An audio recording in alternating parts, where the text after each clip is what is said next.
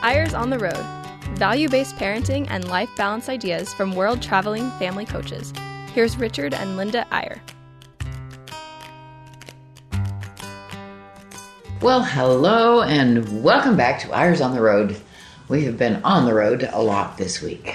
Back and forth to family functions and a lot of the camp. same thing. Girls' camp. I've been running all over the countryside to girls' camp. Aren't we weren't allowed summers to do overnights this time, so we did something in the day, and then we went home, went to bed, then we went back. Crazy, but so much fun with these young women. And busy times with our families, too. We're sure a lot of you are just kind of warming up to the new schedule of no school, and although we're pretty warmed up to that anyway from the pandemic, but here we go. Hopefully a good normal summer for so many of you. And Linda, you know, one thing we usually do right after we finish doing a radio show or a podcast is we create a little blurb, a little 3 or 4 line thing that sort of describes that day's topic. And today I think we want to read it to you in advance because this will give you an introduction to what we want to talk about today. So listen to this and then we'll go from there. It is natural to try to emulate a parent. To those who believe in a parental God, striving to be like him is a reasonable and approachable goal. On today's show, The Eyres, we're going to discuss a list of important personal changes that happen in one who believes in heavenly parents. Many of you who listen each week know that we've been on this theme or this series.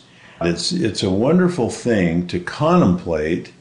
For many of us, this is where our faith really lies, and for some, it's just interesting to contemplate the possibility that when we say Heavenly Father in our prayers, we are speaking literally, and that perhaps we really are the spirit children of a heavenly parental God. And that's the theme we've been on for a couple of weeks. And today we wanted to get rather practical and rather sort of down to earth in terms of that discussion and ask the question, what would change in us if we really internalized the idea that we are children of God? How would that impact us? How would it change us?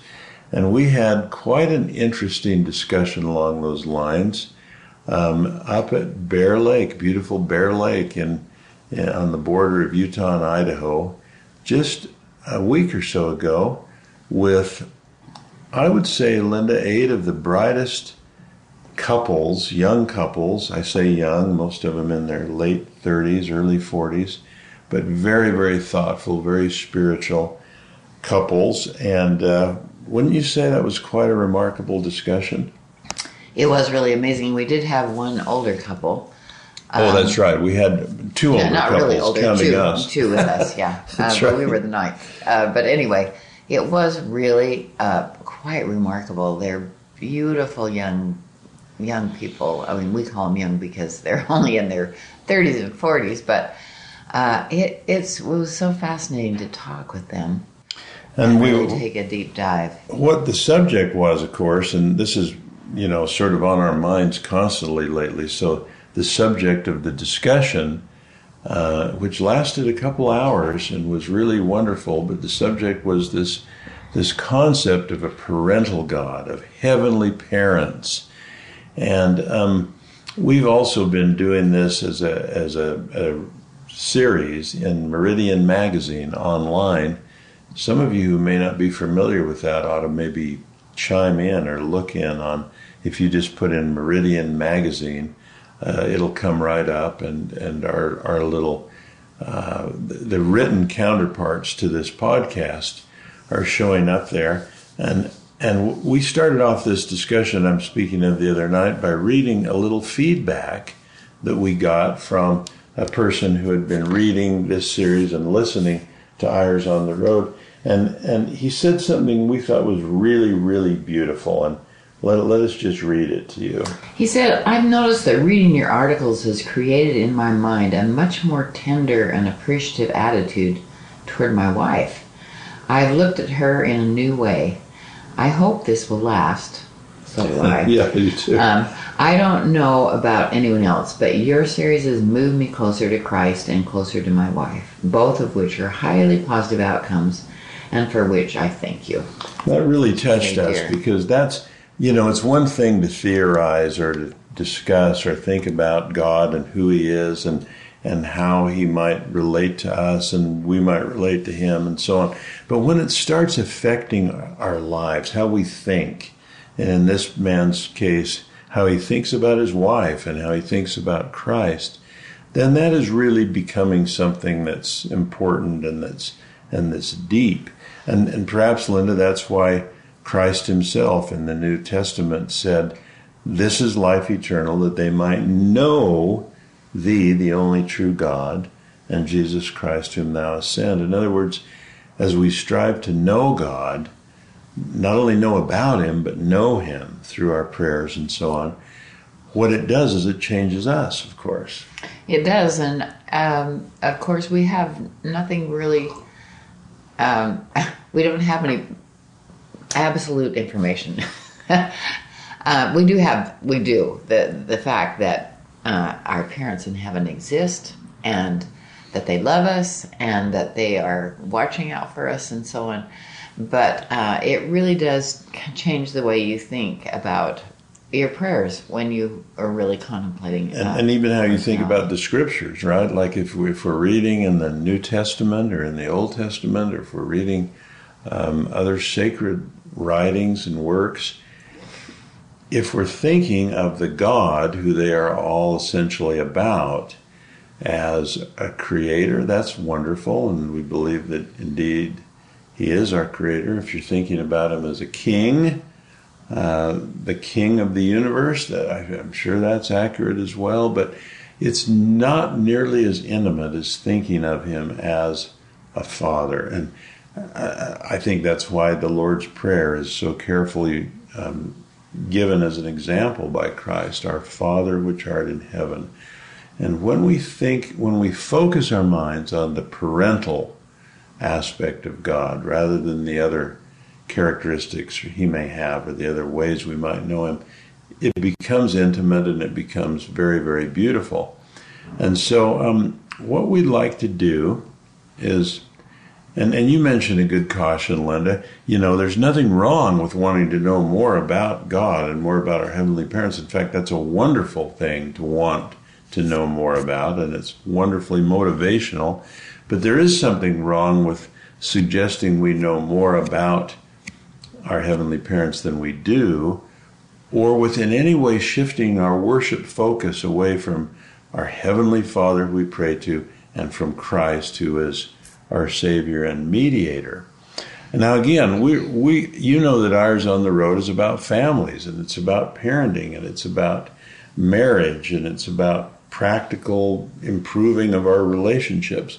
But what we're really saying, I think, Linda, do we dare be this bold? The ultimate model of parenting is God.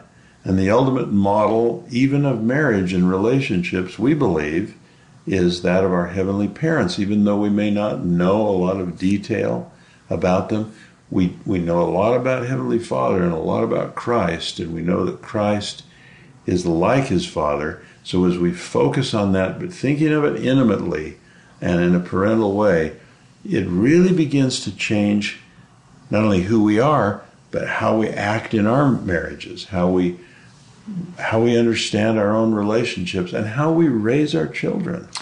It does. It makes me wonder if a lot of these things we just haven't thought of before, as we've been really studying this and learning more about it. I wonder if we have parents that weren't, really great parents. If our earthly parents didn't measure up in a lot of ways, and no earthly parents are perfect, then we can go to these parents, which is comforting and a solace. I think everybody views that differently according to their earthly parents, maybe. I mean, it really is interesting because we both had wonderful parents. Incredible Didn't have them parents. very long. In my case, my father passed when I was very, very young, and I think you're right. I think in some ways that made me yearn for my heavenly Father even more because I didn't have an earthly father. Right. But I think everybody casts their own life history on their heavenly parents. And it means something different to someone who's had loving, wonderful parents their whole lives than it does maybe to some who have lived in abusive homes and so on. But the point is that we do need that heavenly experience in our lives. Well, we need to feel that they're nurturing, that they're loving, other than just that they're gonna be so mad at us if we do something wrong, and that they're going to be vengeful and those kinds of things, which is just kind of a sad scenario. Well, that's exactly right, Linda. That, if we think of God as judgmental, which he may be in some ways, but when we think of that, then it engenders guilt within us and frustration and insecurity. But when we think of God as a parent, then we understand how forgiving God is and how we can always improve. And you also made me think of we know some people who were raised in foster homes and who actually do not know their birth parents at all. And it's interesting how children and young adults in that setting, they have this yearning to find their true parents, right? Right. And in a spiritual way, I think we all have a yearning to find our true heavenly parents, our true heavenly Father. And that's a beautiful thing. So anyway, let's turn to this question. We mentioned this group we were with at Bear Lake, and we threw out this question to them. In fact, let's read a little description of what actually took place in that meeting, and it'll lead right into kind of a remarkable list. So here's what we wrote about this.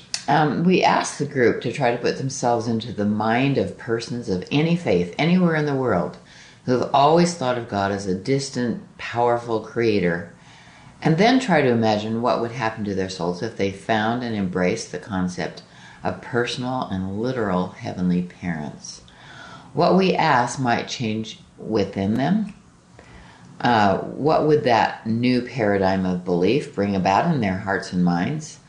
Here are the answers the group came up with. We were taking notes, and we're going to read you this quite remarkable list of what they thought might change within a person who suddenly shifted his paradigm and thought, I believe that the God that I worship is actually a parent. What would that do within this person? And we've only got a couple of minutes till we take a break, so let's read you one or two of these, then we'll take a little break, and then we'll come back and finish the list, because it was a remarkable list that they came up with. And the first one was, they would feel a much greater sense of self-worth, viewing themselves as actual children of God. That might be the most important. That was the first one that anyone mentioned, and that might be the most obvious and the most beautiful one. They would, if they thought that their God that they worship was actually their heavenly parent, imagine what that does. And again, this is a person who just discovers this paradigm. How does he change his sense of self-worth? Let's take that little break right now, honey, and then come back and read this whole list of how that might change a person's soul. So stick with us. We'll be right back.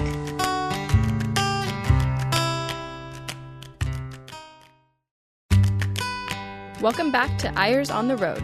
Here's Richard and Linda Eyre. And we're back.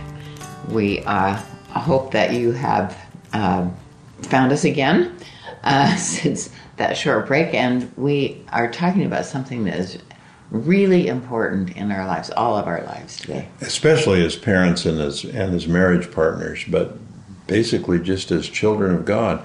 So again, just to reintroduce, this is a group, and we're asking them the question, if you were a person of faith, but your faith was rather general, just in some amorphous God, and now you discovered or came to believe that God was literally a heavenly parent, how would that impact you?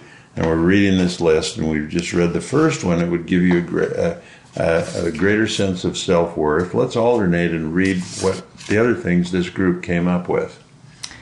They'd become more tolerant and loving of their fellow men, now viewed as literal brothers and sisters, thus becoming more likely to forgive others and to love them. It would be almost impossible to have prejudice and bigotry if you really believed that God is a parent and that all of us are his children. Then everyone you meet, even the most different person imaginable from you, you would understand that was your sibling. That was your brother or your sister. Right. Boy, we've gone through so much of that this year with the Black Lives Matter, and all those things are so amazingly divisive. Yeah. And if we can just look at those people as our brothers, and I know some of them are naughty. and some of us are. And some of us are naughty. And we have to reorganize our minds and realize that everyone we see is our brother or sister. This is the uniting thought. This is the one thing that could bring this world together. Anyway, we're getting distracted. Let's continue the list. Next one, they would feel the unconditional love of that parental God. They would better understand forgiveness and feel less guilt. Think how important that is. If you really think of God as a heavenly parent, you understand how he can forgive you, even when you can't forgive yourself. Even if you've had parents who are wrathful. Yeah. I mean, this is a different dimension completely. So again, if you believe truly in a parental God, next thing, it would seem natural that there was a premortal life where we lived with those heavenly parents. I mean, if we really believe in God as a heavenly parent, we came from him. We were there with him. There was a life before this life. That would suddenly seem natural to believe. With them, yeah. It would also make logical sense that this parental God has a plan for our happiness. If he's really our father, if he's really our parent, he wouldn't just, there wouldn't be, he wouldn't just create an earth for the fun of it. There would be purpose. There would be a plan. There would be some design to benefit us, to make us happy. Next, if the concept of an equalizing post-life or afterlife spirit world would make sense, would seem natural, where all would have the opportunities they may have missed in this world. We're not equal in this world. Some are born rich and healthy, others are born sick or sad. Handicapped. There's so much there, but if we believe in a parental God, it would be natural to believe this is just one chapter in our existence. We'll go on, and everyone will have ultimately the same fairness, the same opportunity. Well, that gives us so much hope for those who have issues with their body on Earth. As far as you have a sister who's autistic, and we can't wait to see what her real self is when we see her on the other side. It just opens up whole new worlds. Next, any prejudice or bigotry or xenophobia or racial or gender bias would just flee in the light of our universal siblinghood. They'd become more spiritually curious and seek more knowledge about the parental God and his will for us. Talking about these hypothetical people who have suddenly discovered this paradigm of a parental God, they would become more spiritually curious. They couldn't help it. Next, something in them would desire to follow the divine example of marriage and oneness. Now we're getting to what we always talk about on Eyres on the Road. You would aspire, if you believed, and we know many of you listening do, in a parental God, you would aspire to be that kind of parent. You'd say, how does he parent us? Well, he gives us agency. He gives us guidance through his commandments, which now those commandments seem more like loving counsel from a wise father. You would begin to model your parenting and your marriage after what you perceive God's and our heavenly parents' oneness and marriage and parenting to be. And so keeping in mind that this is the changes, and we've been through this a little bit, the changes would happen in your mind if you really knew that this is a parental God. Yeah. They would be more willing to accept the sacrifice and responsibility of having and raising children, seeing it as a God-like privilege. Boy, that can't be overemphasized, Linda. In a world where people aren't getting married anymore and aren't making commitments and aren't choosing not to have children and so on, if we perceive God as a parent, if someone viewed it that way, much more likely to want to follow that pattern himself, to make the commitments and take the responsibility of marriage and children. Next, they would play a more personal... No, pray. They would pray that these people now that we're talking about, these hypothetical people who discover the parental God, they would now pray in a more personal and intimate way and have a greater hope in the same kind of personal answers and blessings. They would feel closer to Christ, not only as their Savior, but as their spiritual elder brother. Boy, that bears a lot of thought, doesn't it, honey? In other words, if you believe in a parental God, and we say Christ is his only begotten Son, but we are also the children of the same God, now we begin to see Christ as our incomparable elder brother, and the love we feel for him takes on a new dimension. Right. Next, they would feel a deeper and more familial form of gratitude to and for their parents. It really is interesting that we now can think of it as our real parents. I mean, literally, we are spiritual offspring of those parents, and it makes all the difference. When I mentioned this next one, they would begin to view commandments. That sounds like such a harsh, powerful, dictatorial word, commandments. They would begin to view commandments as loving counsel from a wise father who's telling us through his commandments the ways we can be happy. Yeah. And they would feel that they were participating in God's stated goal for each of us in this eternal life, which is to know thee, the only true God, and Jesus Christ, whom thou hast sent. And maybe finally, the last one that we took notes on and wrote down from this group we were with, these people who discovered this parental God paradigm would better understand their goal for us, which is that we might have joy, and they would begin to understand how this world of agency and opposition really factors into that joy. Well, that's quite a list. I mean, it does go on there, things you've probably thought of that they didn't think of, but it is an amazing thing how it changes your mind. And for me, it's given me a better picture of who I'm actually praying to when I offer prayers. It has opened my mind to a lot of things that I have not thought of before. That's so powerful, honey. Imagining God listening to you in the way that a good parent, a loving parent would listening with deep empathy and with compassion and with love. Right, exactly. I think that's so powerful.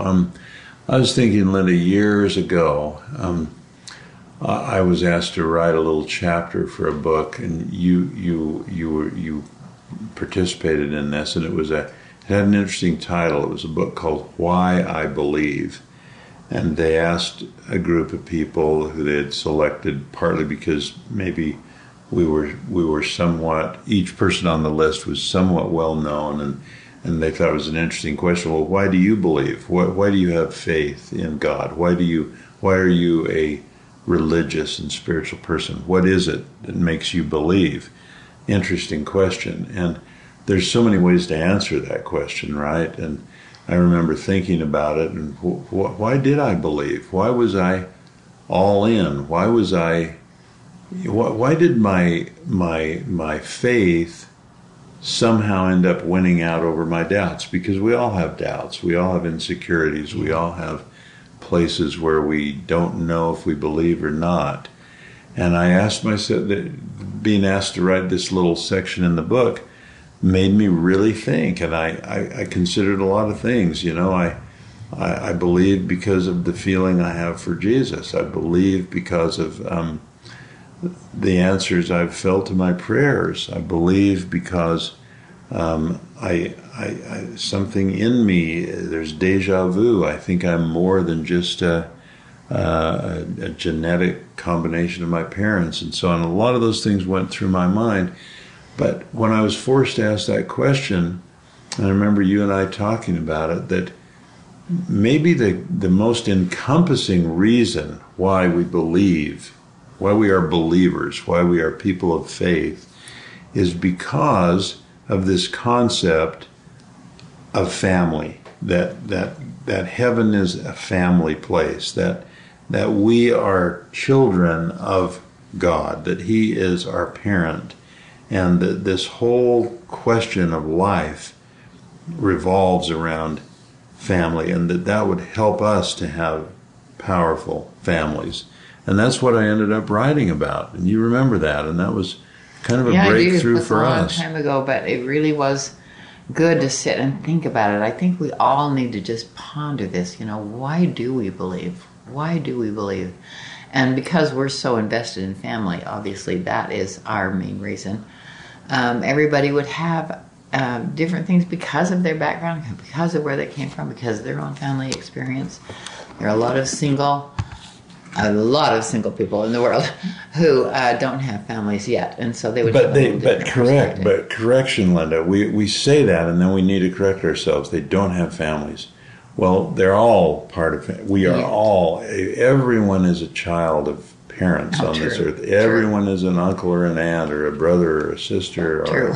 How many times have people come up after a speech saying, "Well, I don't have a family." We know what they mean, but whoa, really, where did you come from? Yeah. We all have families, it's true. Well, but I'm glad you brought that up, Linda, because that's the one thing I love about the concept of a parental God who we try to emulate, right? We have this wonderful member of the first presidency of our church, Elder Oaks, who said it so beautifully, I think, several years ago. He said, our theology starts with heavenly parents. Now think of that, starts with it. In other words, everything starts, that's where it begins, with heavenly parents, and then all of the things unfold from there. And then the second part of the second sentence was, our highest aspiration is to become like them. Well, now, that's a long-range aspiration. We don't have to say to ourselves, oh, I'm single, or I'm not married, or I can't do this, or I can't be like God. These are eternal goals. This goes on forever. Yes. And wherever we are in our journey, whether we're single or married, whether we're divorced, whether we're trying to regenerate or resuscitate our marriage, or whether we're trying to be better parents, the bottom line is we're trying to become more like that parental God over time, over eternity. Over time. And I keep saying, I have said my whole life is long. When you realize all that's happened in your life, people say life is short. Actually, life is long. A lot happens here, but wow, eternity is really long. Thank goodness, because we've got so far to go. We have a long time to get where we want to go, and we think of what's happened to us now, think of what could happen in the future. It's limitless. Thanks for joining us on Eyres on the Road. And just a little teaser, next week we're going to go to the heart of this idea of a parental God and talk about Jesus Christ, the Son of that parental God, who is the one we should worship and emulate. So we hope to see you then. Thanks for joining us. Bye-bye.